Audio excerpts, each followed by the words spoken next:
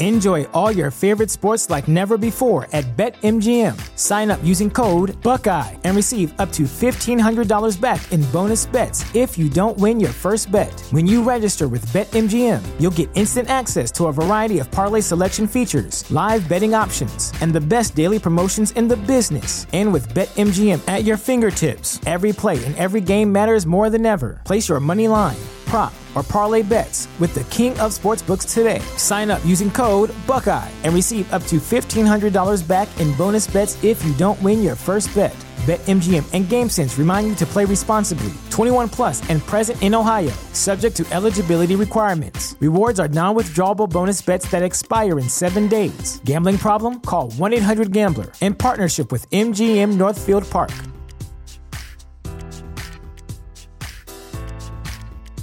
You know how to book flights and hotels. All you're missing is a tool to plan the travel experiences you'll have once you arrive. That's why you need Viator. Book guided tours, excursions, and more in one place. There are over 300,000 travel experiences to choose from, so you can find something for everyone. And Viator offers free cancellation and 24/7 customer support for worry-free travel. Download the Viator app now and use code Viator10 for 10% off your first booking in the app. Find travel experiences for you. Do more with Viator.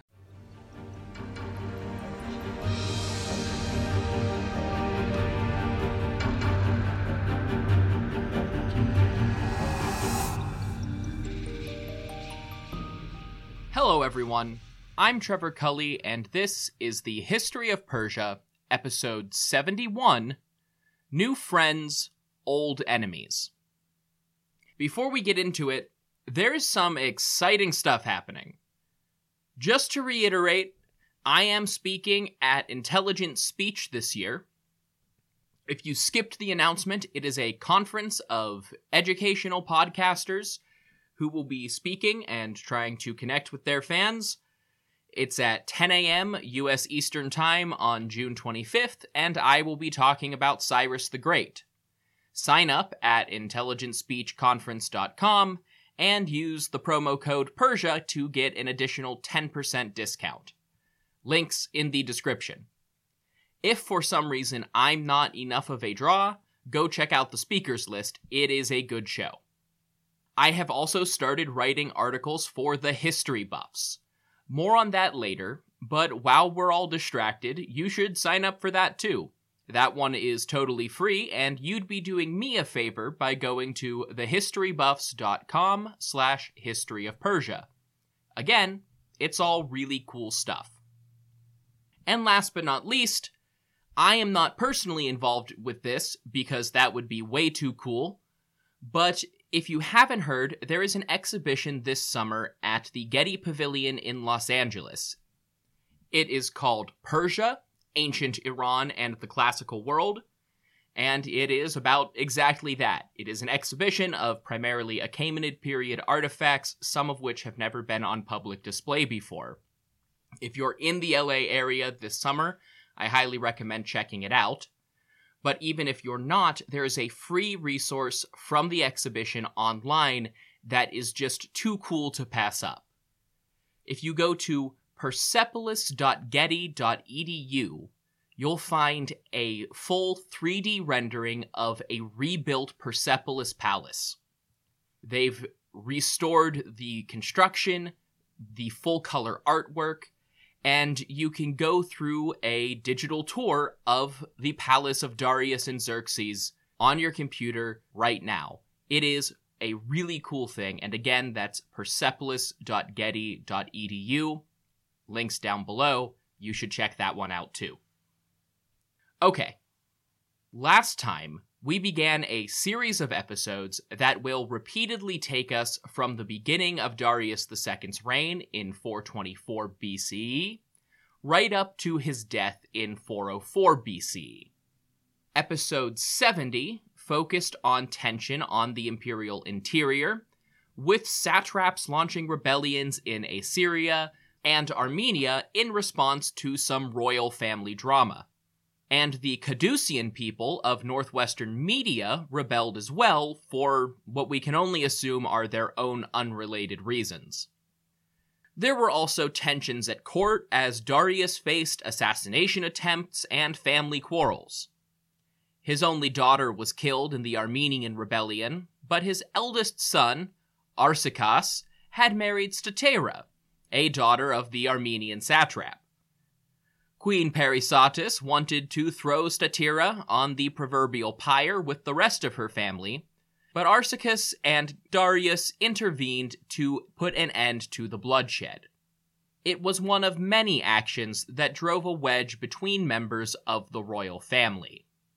An important element on the periphery of all of those stories was Darius and Parysatis' second son, Cyrus the Younger, who was born just after the illegitimate Prince Ochus declared himself King Darius II in 424. Today's episode is going to get Cyrus from a suckling infant, as his father consolidated power, toward his destiny as one of the most dramatic figures in Persian history. But to do that, we need to check back in with Greece. Unsurprisingly, we've missed a lot of Greek history in the decade since we last interacted with Athenian forces in episode 67. We did leave them on the precipice of an all-out war, after all. At that time, the Athenian leader Pericles had been dealing with a war against Samos, which he eventually won. He and the Lydian satrap Pissuthnes traded indirect blows on Samos and the Lycian city of Kaunos. They really pushed the limits of the Peace of Callias in 440, but the peace held. Then, in 431, war erupted between the Greek powers of Athens and Sparta.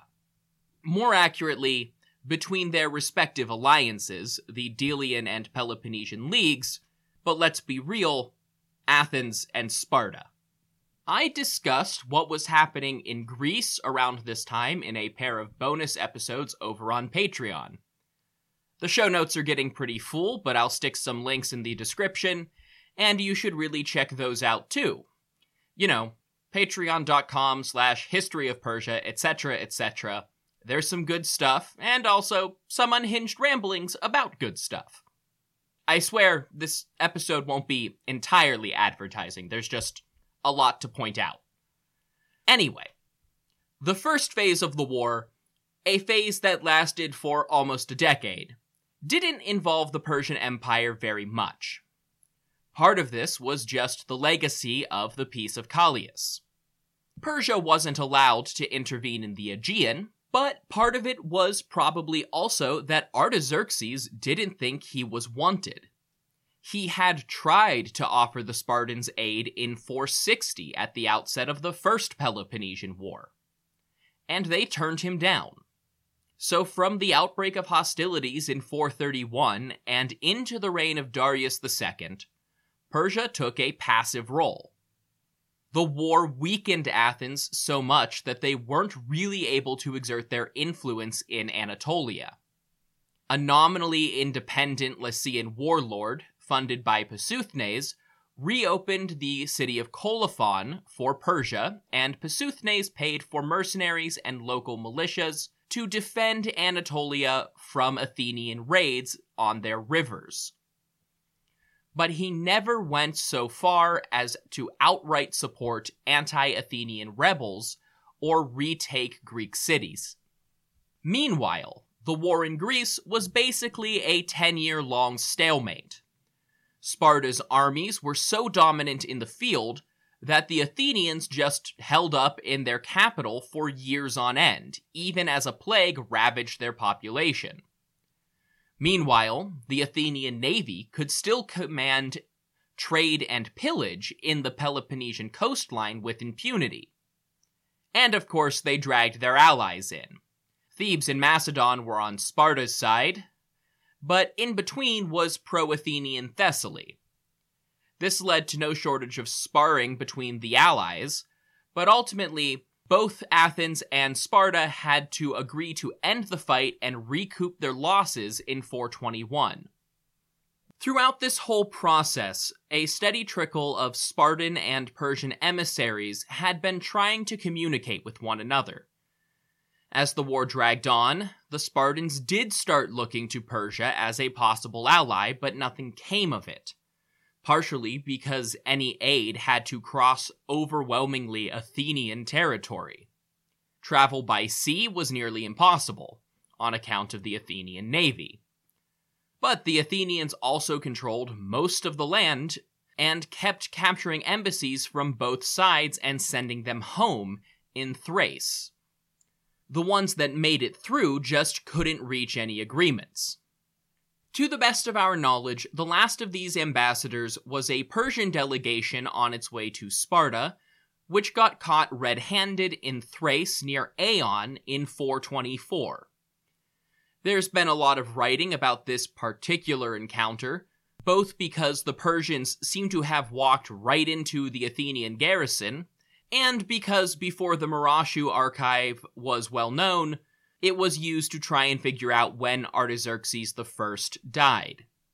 Having a firm date for Artaxerxes' death from Babylon actually might clear things up.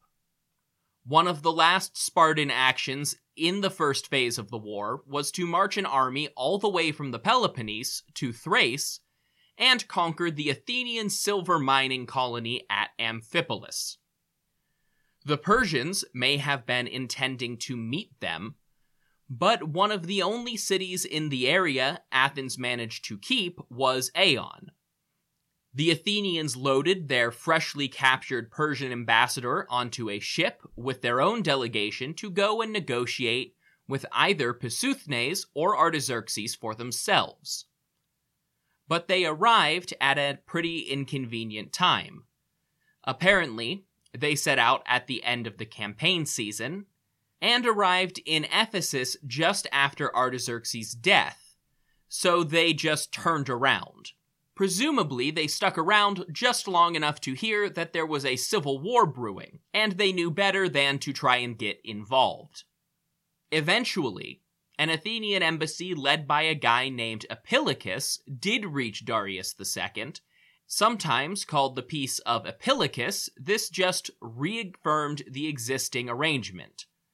Darius retained official sovereignty over all of his ancestors' Greek territories, but he magnanimously let his Athenian clients exact tribute for themselves, and if he tried to change the arrangement, they would go to war. In exchange, the king and his satraps would keep their armies and ships far away from Athenian interests, and they could all trade in one another's ports. When exactly Epilacus made the trip to Susa isn't clear, but I'd hazard a guess that it was probably late 422 or 421. If they didn't want to come right after Artaxerxes died, I can't imagine they were eager to travel through the middle of Arsaces' rebellion in Assyria. That was the point when things were starting to calm down for Darius. His brothers were dealt with, his throne was secure. He had 2 sons, a powerful marriage alliance, and all was good. But you wouldn't want too much of a good thing, right? So up in Lydia, satrap Pisuthnes went into revolt sometime between 420 and 415. Why? We have literally no idea. He was Darius' second cousin, once removed, a descendant of Darius the Great, and thus an Achaemenid. Potentially, an all-Persian Achaemenid with no foreign ancestry to speak of. He could have made a play for the throne. Scholars seem skeptical of that on the basis that Darius II's claim was better as a son of Artaxerxes. But we know so little about succession law in the empire.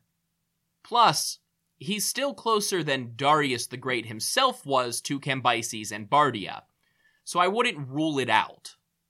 Secession is another possibility, though with Athens on his western border, Persia to the northeast and southeast, and a semi-autonomous Lycian warlord to the direct south, that seems pretty implausible. More likely, He just didn't like some policy change under the new king. Maybe Passuthnes wanted Darius to take a harder stance and let him reconquer Ionia. Or maybe Darius was planning on replacing him, or at least preventing Passuthnes' son, Amorges, from inheriting his position. Or, it could be something really banal and mundane about taxes, road work, and the postal service. Regardless, Passuthnes found himself in the market for an army. His local levies were one thing, but he had imperial loyalists on 3 sides, and potentially still a royal army milling around in Assyria. He looked to his precedents. This is just the 4th time a satrap had gone into rebellion, so far as we know. The first 3 were all in Assyria. Apparently, in Passuthnes' mind, their problem was location, because he happily hopped on the idea of hiring Greek mercenaries. Fortunately for him, the Aegean was suddenly full of hardened veterans of a 10-year war looking for work. Passuthnes hired an Athenian commander named Lycon and his troops to come to Lydia and fight for the rebels. Lycon's exact motivations are subject to debate too. Some say he was there as an official agent of the Athenian government. Others that he was just a mercenary. I am solidly in the latter camp because of how this story ends. Darius took a quick look around at his staunchest allies to choose a commander. In the immediate area, Assyria was still on shaky ground, Cappadocia was sparsely populated, and Phrygia had either a very old or very inexperienced satrap. But remember, this is before everything with the Hydarnid family fell to pieces. So Darius ordered Tissaphernes, the son of Hydarnes, to lead an army into Lydia and evict Passuthnes. As a reward, Tissaphernes would become the new satrap of Lydia, one of the empire's wealthiest and most strategically important provinces. Of course, if you take the view that Passuthnes rebelled because Darius wanted to replace him, then maybe Tissaphernes was just taking his appointed office. Tissaphernes did that, but he also looked around at his precedents and took away a different analysis. Those Assyrian rebels were sure easier to beat if you just bribed the mercenaries. And that's just what he did. When Tissaphernes' army reached Lydia, instead of starting a battle immediately, he sent a letter to Lycon and laid out the situation. Lycon could fight for Passuthnes and maybe even win in the short term, and walk away with whatever pay he could get before a full-blown royal army arrived to overwhelm them. Or he could mutiny and come over to Tissaphernes' side, overwhelm Passuthnes right now, and receive lands and income as one of Tissaphernes' vassals in Lydia. Lycon liked what he heard and switched sides. Passuthnes had no choice but to negotiate a surrender. But, and you may notice a pattern here, when he went to negotiate, Tissaphernes had him arrested, sent him back to Darius, and he was burned to death with ashes. With that, Tissaphernes became satrap of Lydia, and all was well. Or not. It depends on who you ask. Passuthnes had a son, Amorges, and he carried on his father's ambitions. If you read a bunch of modern historians, many of them will say that Amorges continued his father's rebellion. And in one sense, that's absolutely true. Eventually, Amorges rebelled, and it's hard to imagine that wasn't connected to his father at all. Usually, that's good enough because the writer is just trying to get into the Peloponnesian War, but I'm taking as much time as I want, so let's talk about Amorges. His father had appointed him as the local governor of Caria, the southwestern part of Lydia, where the local Carian people dominated the interior and shared the coast with the Doric Greek Hexapolis. In previous eras, the Greek tyrants of Halicarnassus had governed Caria on behalf of the Lydian satrap. But since Halicarnassus went over to Athens in 450, the Persians still needed someone on the interior. Right now, that was Amorges, and when Pissuthnes rebelled, his son joined him. What's not clear is if Amorges surrendered and was allowed to keep his position for a time, or if Tissaphernes miscalculated by deporting and executing Pissuthnes immediately, and Amorges dug in to carry on the fight. But he wasn't reliant on local levies either. Amorges hired mercenaries from the Peloponnese rather than Athens. If they were hired at the same time as Lycon, it raises questions about why they too couldn't be bribed out of service. If Amorges put down his arms and then rebelled again a few years later, these are new mercenaries. The timeline is impenetrable here. Ctesias only mentions Pissuthnes, and the rest of the Greek sources only mention Amorges. It's not the usual case of confused identities, but a question of scale. Ctesias, learning the history of Persia in the royal court a few decades later, heard about Pissuthnes and didn't think Amorges was important to his story. For other writers focused on Greek history, Amorges had the greater impact. Tissaphernes formalized the Achaemenid administration's relationship with Carriga, the ruler of Lycia on the southern side of Anatolia, and they worked together through inland Caria. Amorges couldn't withstand the assault, but even as he lost territory, his mercenaries stuck by him. Ultimately, they all took refuge in the port city of Iassos on the northwestern corner of Caria. But of course, as a coastal city, practically in Ionia proper, Iassos was a member of the Delian League. That's okay, though, because Amorges was an Athenian stooge. The Peloponnesian mercenaries in question were funded by Athens, and Athens provided refuge even as Tissaphernes was bearing down on them. Lacking the specific terms of the Peace of Callias, and by extension the more recent Peace of Apillicus, it is hard to know who violated the peace first. Tissaphernes led his army to the coast, but Athens was harboring and funding a Persian rebellion. Regardless of the legal technicalities, the peace was objectively shattered. But at that moment, there was very little Tissaphernes or Darius II could do about it.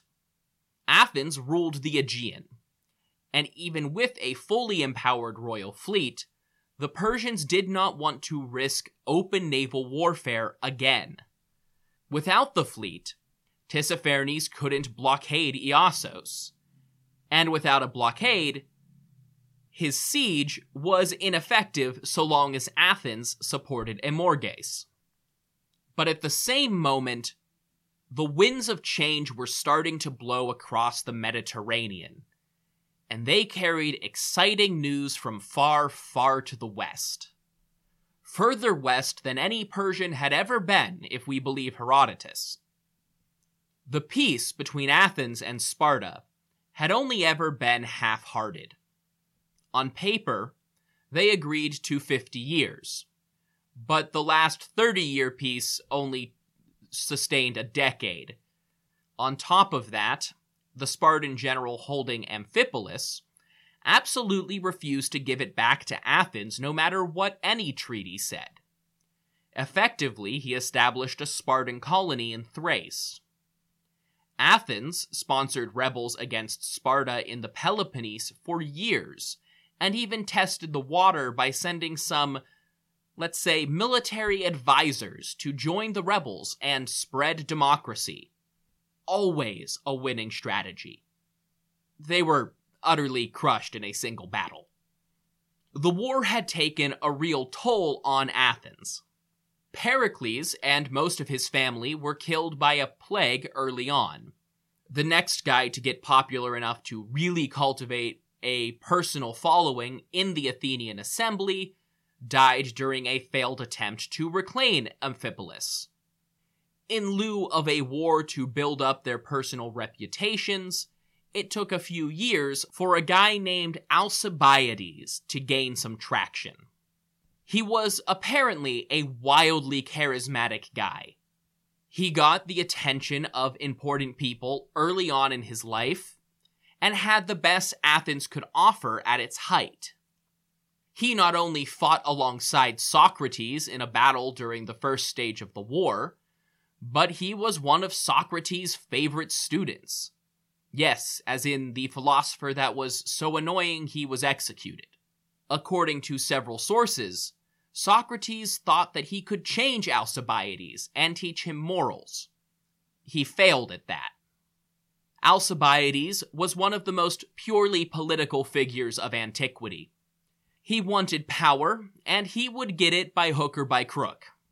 He became one of the leading voices in favor of an Athenian invasion of Sicily. The coast of the island had been dotted with Greek cities for centuries, and the greatest of those cities was Syracuse, one of the few cities to start as an actual Spartan colony, but many of its neighbors were Ionian, and thus Athenian allies. There had been a bit of interaction with Sicily during the recent conflict with Sparta, precisely because Syracuse had the potential to be a major naval asset for the Spartans. But it never rose to the fore despite Alcibiades' insistence before 415. But then, as hostilities with Sparta were starting to escalate again, Athens got a call for help from Segesta, a city which had just launched a local border dispute and needed aid. The Segestians said they would help cover the cost of food and travel if the Athenians would just send a little help to Sicily. Alcibiades successfully convinced the Athenians to make the expedition, but through some scheming and probably a frame-up, Alcibiades only got as far as landing on the island before being recalled to Athens. Of course, pulling him out hardly helped because not only did the two commanders left behind disagree about tactics, but they soon discovered that Segesta had been leading them on and could only pay for their expenses after they won the border war. Of course, that may have had something to do with the fact that Athens sent half their fleet and almost 7,000 men for a minor border skirmish.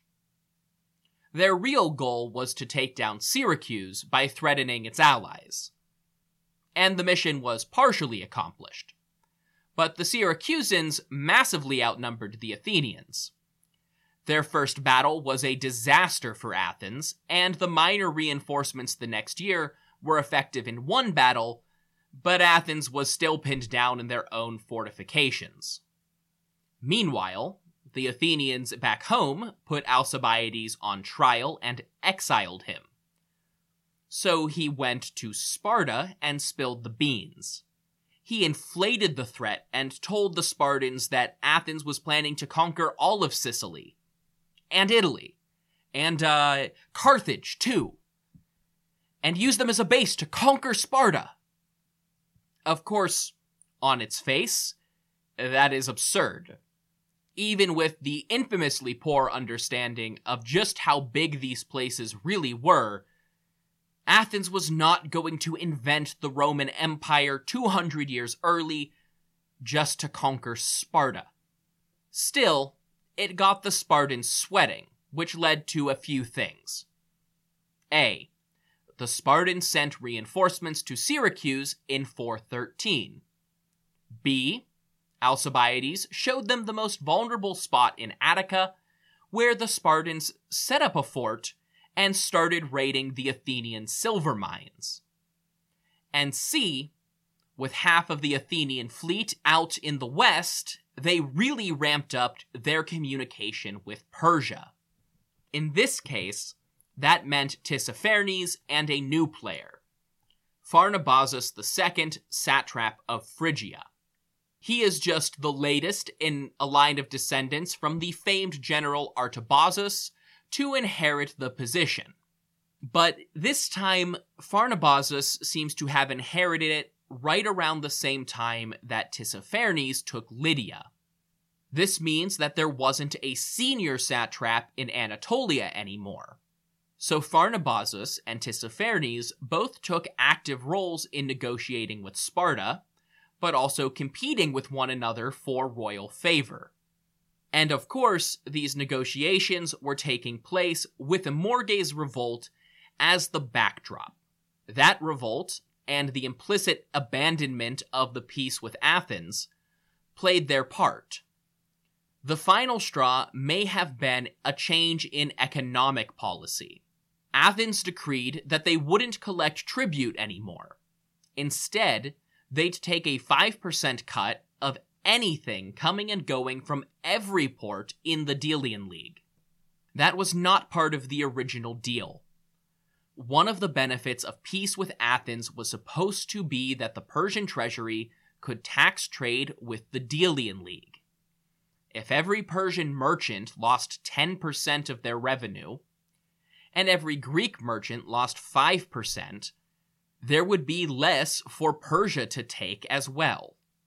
Around 414 BCE, Darius II issued the official royal response to the new status quo. It was a simple, bureaucratic approach. Pharnabazus and Tissaphernes were both informed that their tax assessment had changed. They were now responsible for collecting tribute from the Greek cities on their respective coastlines. Implicit in this was the understanding that Darius had rescinded his generous allowance to his Athenian vassals for their poor behavior supporting a rebel.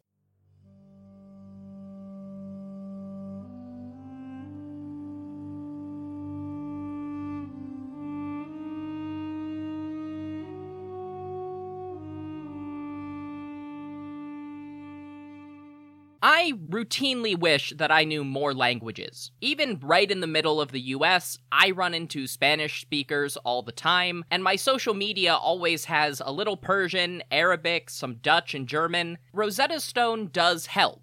It's the most trusted language learning program after all. It's also conveniently available on desktop or on the go as an app and has some really cool features that truly immerse you in the language you're learning. Just the first steps, like learning a new alphabet and some simple phrases, helped open new doors, and Rosetta Stone is a great choice as the trusted expert in this for 30 years, and millions of users with 25 languages available to learn. They focus on fast language acquisition, without English translations to help you learn, speak, listen, and think in your new language, while building long-term retention. Their true accent speech recognition also gives feedback on pronunciation, which can be really important for languages like Persian, where how you say something is very important. And on top of being available for desktop and mobile, you have the option to download lessons and take them offline. This is also all available at a steal. You can get lifetime membership, all 25 languages, for 50% off.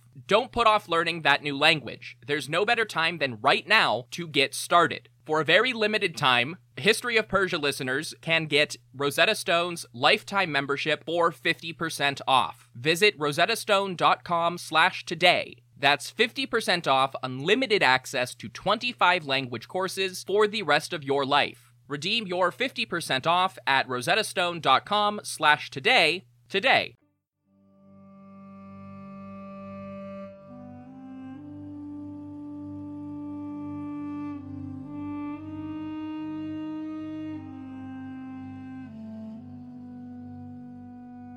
Unfortunately for both satraps, this new mandate did not come with a royal army to help enforce it.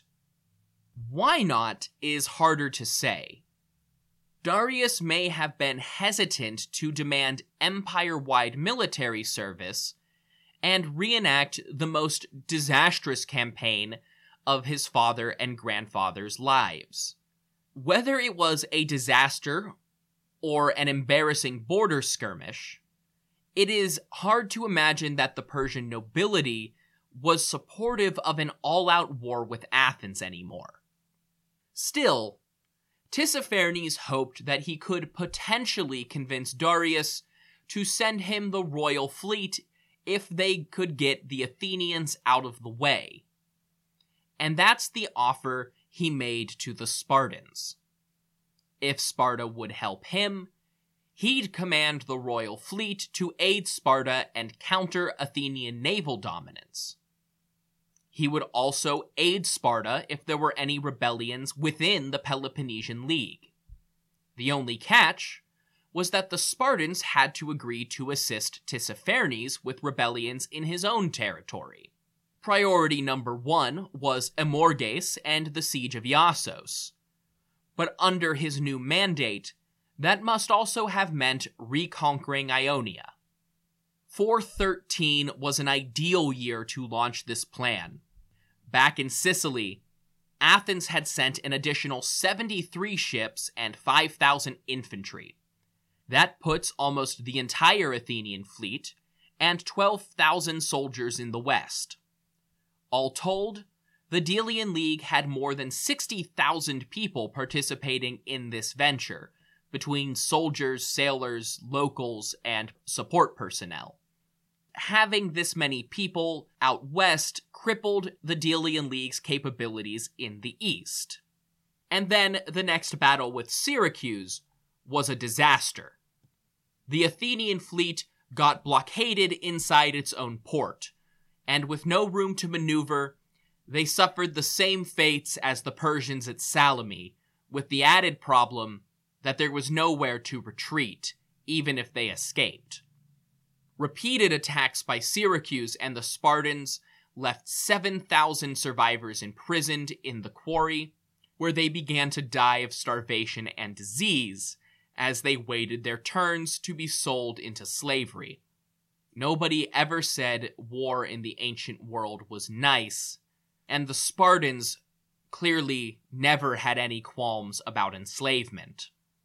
Don't start rooting for them just because they're on, quote-unquote, our side for the next couple episodes. The general consensus in the Mediterranean at this point was that Athens was screwed. They could recoup the manpower and hire more mercenaries, but the loss of the fleet was all that mattered.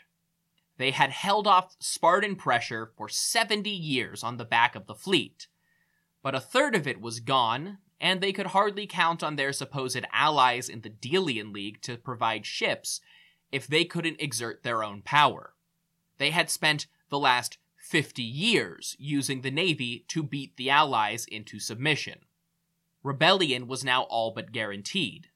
Still, the Athenians did what they could and started building ships as soon as they heard about the disaster. Sparta and all of its allies, which basically equated to anyone who was more pissed at Athens than they were at Sparta, all started building their own fleets too. Nauruz must have come early for Tissaphernes and Pharnabazus, because all of a sudden, retaking control of the coast wasn't an impossible fantasy. In fact, people on the coast started coming to them. The city of Erythrae and the adjacent island of Chios sent word to Tissaphernes that they wanted his aid, and the island of Lesbos reached out to Sparta. On account of this new alliance, the function was the same. Up in Phrygia, Pharnabazus didn't want to get cut out of the potential winnings, and he sent emissaries to Sparta with a chest full of silver to get them to come to the Hellespont, i.e., his own territory. The Spartans said they would be happy to accept the funds and help out their new Persian ally, but Pharnabazus would have to get in line and wait his turn. They faced some initial resistance from the Athenian fleet as they were getting underway, but Alcibiades assured the Spartans that Athens was crippled, and he joined the Spartan fleet as an advisor to inform against the Athenians. They successfully ran the Athenian blockade on their second try, and arrived just north of Chios at the city of Corycus, where they began supporting local rebels and helped run the Athenians out of town. And so it began. Once they were in Ionia, the Spartans started getting word from many cities that they were really tired of this whole Athens thing. The Peloponnesian League and its fleet had become an arm of the Achaemenid Empire in the Aegean. Unlike the pro forma language of the Peace of Callias, the treaty with Sparta really did engage the Greeks as servants of the great king. The eastern theater of the Peloponnesian War, the so-called Ionian War, was simultaneously the Persian reconquista of their western seaboard, with the added benefit that the Persians weren't at risk themselves. The Spartans lost a naval skirmish near the city of Leucas, but Alcibiades was always the first representative off the boat, and he just didn't mention Sparta's naval setbacks. So at Chios, Spiraeum, Erythrae, and Teos, they just fell into outstretched hands from Sparta and Tissaphernes. Athens was alarmed by the rebellions and sent a fleet, but it was chased away by Spartan ships. It was a first in their shared history. But Athens wasn't going to give in without a fight. Through the late spring and early summer, when the Athenians tried to sail in, the Spartans and then the local Ionians themselves fought back. As any good student of the region's history knows, the key to Ionia was always Miletus, and Alcibiades happened to have friends in the Milesian ruling class. After the events around Chios, he went straight there and explained the situation. He implored them to revolt explicitly in favor of Persia to ease the transition for the other Ionian cities, which they did. Miletus became the new base of operations for the Spartan fleet, and from there they took Methuma, Lesbos, Clazomene, and Cumae. At this point, Athens did manage to mount a successful counterattack for a few months. They retook parts of Lesbos and Chios, and besieged Miletus while their allies from Argos besieged Samos. But with the Sicilians now firmly in the Spartan camp, reinforcements actually came all the way from Syracuse to help out the Peloponnesian fleet. This worked in some places and not others.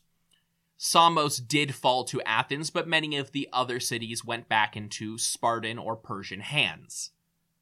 With nobody to stop them, a Spartan fleet sailed up to Iassos under false pretenses. They pretended to be Athenian until they were in the harbor, where they seized control of the city from the inside. At this point, the mercenaries, realizing that it was their own fellow Peloponnesians and nominal allies that had taken the city, saw their chance to get out of jail free. They offered to surrender and join the Spartan army if that would get them out of any punishment from the Persians. The Spartan naval commander for the year was King Agis, and he agreed. They opened the gates for the combined Lydian-Lycian force outside. And from there, an allied Spartan and Persian army marched through the city, but they had very little to do. Amorges had nothing left, and had already been captured by the residents. His fate isn't documented, but we can assume execution, and I would go so far as to say, burned to death with hot ashes. In Lycia, the capture of Iassos was immortalized in stone on the so-called Nereid monument, a tomb built in the style of a Doric temple, for either the current ruler Carriga or his son. After the fall of Iassos, there was some disagreement between the Spartans and Tissaphernes. It may have resulted in a skirmish between the Spartan army and Tissaphernes' own forces because it resulted in 2 amendments to their treaty. The Achaemenid royal treasury would be responsible for feeding, supplying, and paying for the Peloponnesian League forces fighting for Persian ends in Persian territory. Also, if any rogue actors from the Peloponnesian League attacked Persians, or vice versa, the Spartans or the Great King would rein them in and punish their subordinates. A third amendment was probably in response to the changing political situation in Ionia. The League and the Empire would make war on Athens together, but if either the Persians or the Spartans could negotiate a settlement, they would both agree to accept it. This was a necessary clause now that Athens was truly and formally at war with Persia once again. And the situation just kept going into the winter between 412 and 411. After Iassos fell, Athens sent another counteroffensive to retake some island cities and blockade Miletus. Alcibiades and King Agis were now in Miletus, sending letters to open ports to coordinate their fleet's activities all through Ionia. They had a lot to deal with. The Athenians had naval squadrons trying to take what they could along the coast, preventing the promised Spartan aid from sailing north to help Pharnabazus retake the Hellespont. They did try to sail out into the Mediterranean and go around the Athenians, but it didn't work. They ended up getting attacked by Athens almost immediately and having to bounce southwest to Crete and then back to Caunus in Lycia, rather than going northeast. Meanwhile, Chios was just struggling to institute any kind of new government. They were being blockaded by Athens and couldn't agree on what type of system should make laws for their island now that they were marginally independent. On top of that, Chios was a hub of the Greek slave trade, and the enslaved masses of the island rebelled. But the Spartans couldn't deal with that now because they were too busy trying to defend Caunus from an Athenian fleet. That Athenian detachment was easily defeated and left the Dodecanese Islands undefended. Sparta retook Cyme, Chalkis, Rhodes, Kos, and Cnidus for Persia. At the same time, an Athenian offensive at Miletus left a Spartan commander dead and made the Spartans doubt Alcibiades' loyalties. Alcibiades was just a little too weasel-wordy for the Spartans to trust, and he was condemned to death, but escaped and joined up with Tissaphernes. Tissaphernes had been traveling all over his eastern territory for months, with a long royal retinue and an army trailing after him as he reinforced some Peloponnesians here and accepted some homage there. Alcibiades was a welcome addition. As a Greek himself and an Athenian familiar with the political situation in the now former Delian League, he was well suited to act as an advisor and a negotiator. Or rather, he would have been had he not been so power-hungry himself. One of the first things to happen after Tissaphernes hired Alcibiades was an envoy arriving from Sparta and meeting them at Cnidus in Greek Caria. This envoy had a letter from the Spartan assembly, informing both the Spartans and the Persians that they'd have to renegotiate the treaty again. The current terms were far too luxurious, with Tissaphernes offering to pay for everything. On the surface, that explanation seems wholly absurd, but from the Spartan perspective, it may have been a valid concern. The last Spartan commander to get too comfortable working closely with the satraps of Anatolia was Pausanias, who wound up trying to initiate a Helot slave revolt in Sparta on Xerxes' behalf. Not to worry, Alcibiades to the rescue. He told Tissaphernes to slash the wages of the Spartan sailors, pay them irregularly, and bribe their commanders to keep everything orderly. He also took the role of Tissaphernes' chief liaison with the Greeks, seeking aid from their nominal satrap and kept sending them all away. His usual excuse was that they had to blame it on Chios, which was still under siege and dealing with a slave rebellion. It was so rich that the Persians could not conscience giving any more support to any Greek city. He also told them that the expense of the Spartan fleet and inland defense was just too much of a burden right now. But later, maybe they could get some loans. When dealing with the Spartans, who wanted to plan more naval conquests, Alcibiades told them to wait because the imperial fleet would be on its way shortly. In reality, there was no sign of the fleet mobilizing anytime soon. The Athenian was not being completely underhanded here. He explained his plan to Tissaphernes. Alcibiades was a staunch believer that Athenian democracy was overrated and preventing Athens from taking the tough decisions necessary to fight this war. He wanted to see it replaced by a much smaller oligarchy. And he assured Tissaphernes that these new oligarchs could be friendly to the Persians if they had his support. The idea was that the Persians would benefit most from the Greek powers wearing each other down. Tissaphernes was willing to follow this to a point. Allies in Athens and Sparta would both be useful, but he was still keeping some cards close to his chest. Alcibiades was apparently unaware that Darius himself had called for the reconquest of the entire Ionian coast.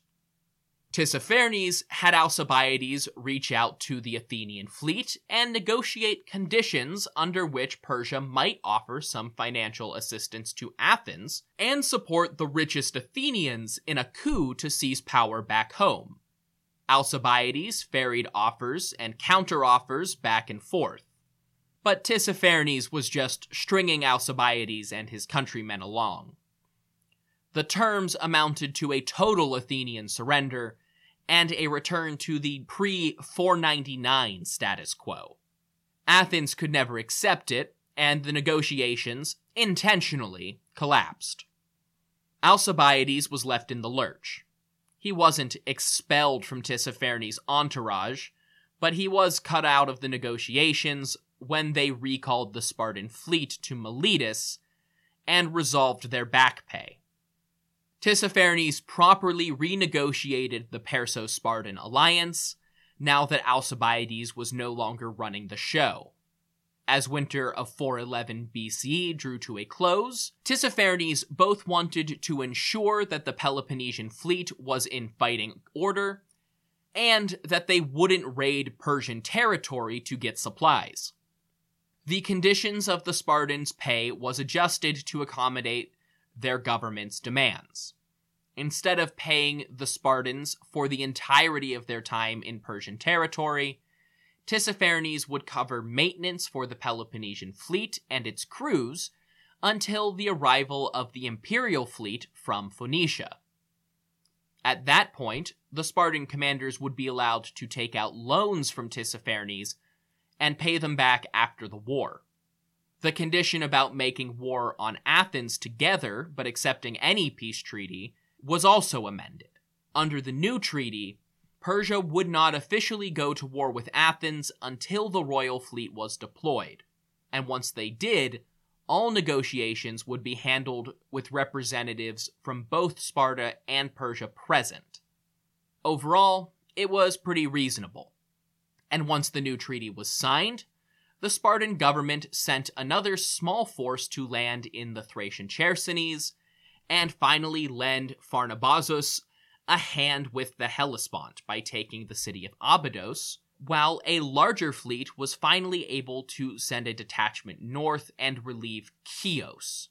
Of course, that meant re-enslaving tens of thousands of people, but again, don't expect better from the Spartans here. But this episode is long, and as I record this, I've just finished the next script, and it is longer.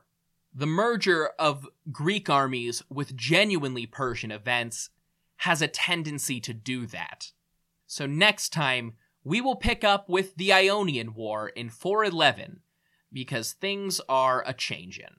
Until next time, if you want more information about this podcast, you can go to historyofpersiapodcast.com, where you will find things like my bibliography, the Achaemenid royal family tree, and the support page, where you will find things like one-time payments through Stripe, links to sign up for events like Intelligent Speech and the History Buffs, and Patreon subscriptions, where you can subscribe at patreon.com/historyofpersia to get access to things like ad-free listening and bonus episodes. Of course, there's always the free ways to support the show as well, which I guess includes the history buffs in this case. You can just go on social media and tell everyone how much you like the history of Persia and why they should listen to it. You can find me at History of Persia Podcast on Facebook and Instagram, or History of Persia on Twitter.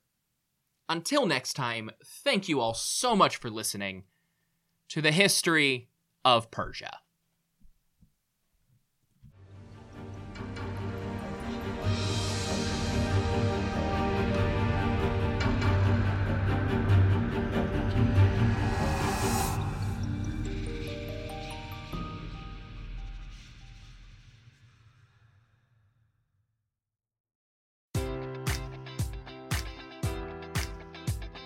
Enjoy all your favorite sports like never before at BetMGM. Sign up using code Buckeye and receive up to $1,500 back in bonus bets if you don't win your first bet. When you register with BetMGM, you'll get instant access to a variety of parlay selection features, live betting options, and the best daily promotions in the business. And with BetMGM at your fingertips, every play and every game matters more than ever. Place your money line, prop, or parlay bets with the king of sportsbooks today. Sign up using code Buckeye and receive up to $1,500 back in bonus bets if you don't win your first bet.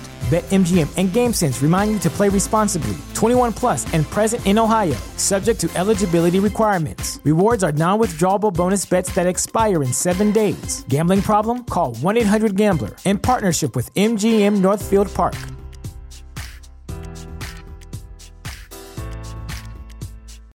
You know how to book flights and hotels. All you're missing is a tool to plan the travel experiences you'll have once you arrive. That's why you need Viator. Book guided tours, activities, excursions, and more in one place to make your trip truly unforgettable. Viator has over 300,000 travel experiences to choose from. Everything from simple tours to extreme adventures and all the niche, interesting stuff in between. So you can plan something that everyone you're traveling with will enjoy. Real traveler reviews give the inside scoop from people who've already been on the experiences you're considering. So you can plan with confidence. Free cancellation helps you plan for the unexpected. And 24/7 customer support means you can travel worry-free. Download the Viator app now and use code Viator10 for 10% off your first booking in the app. Find travel experiences for you. Do more with Viator.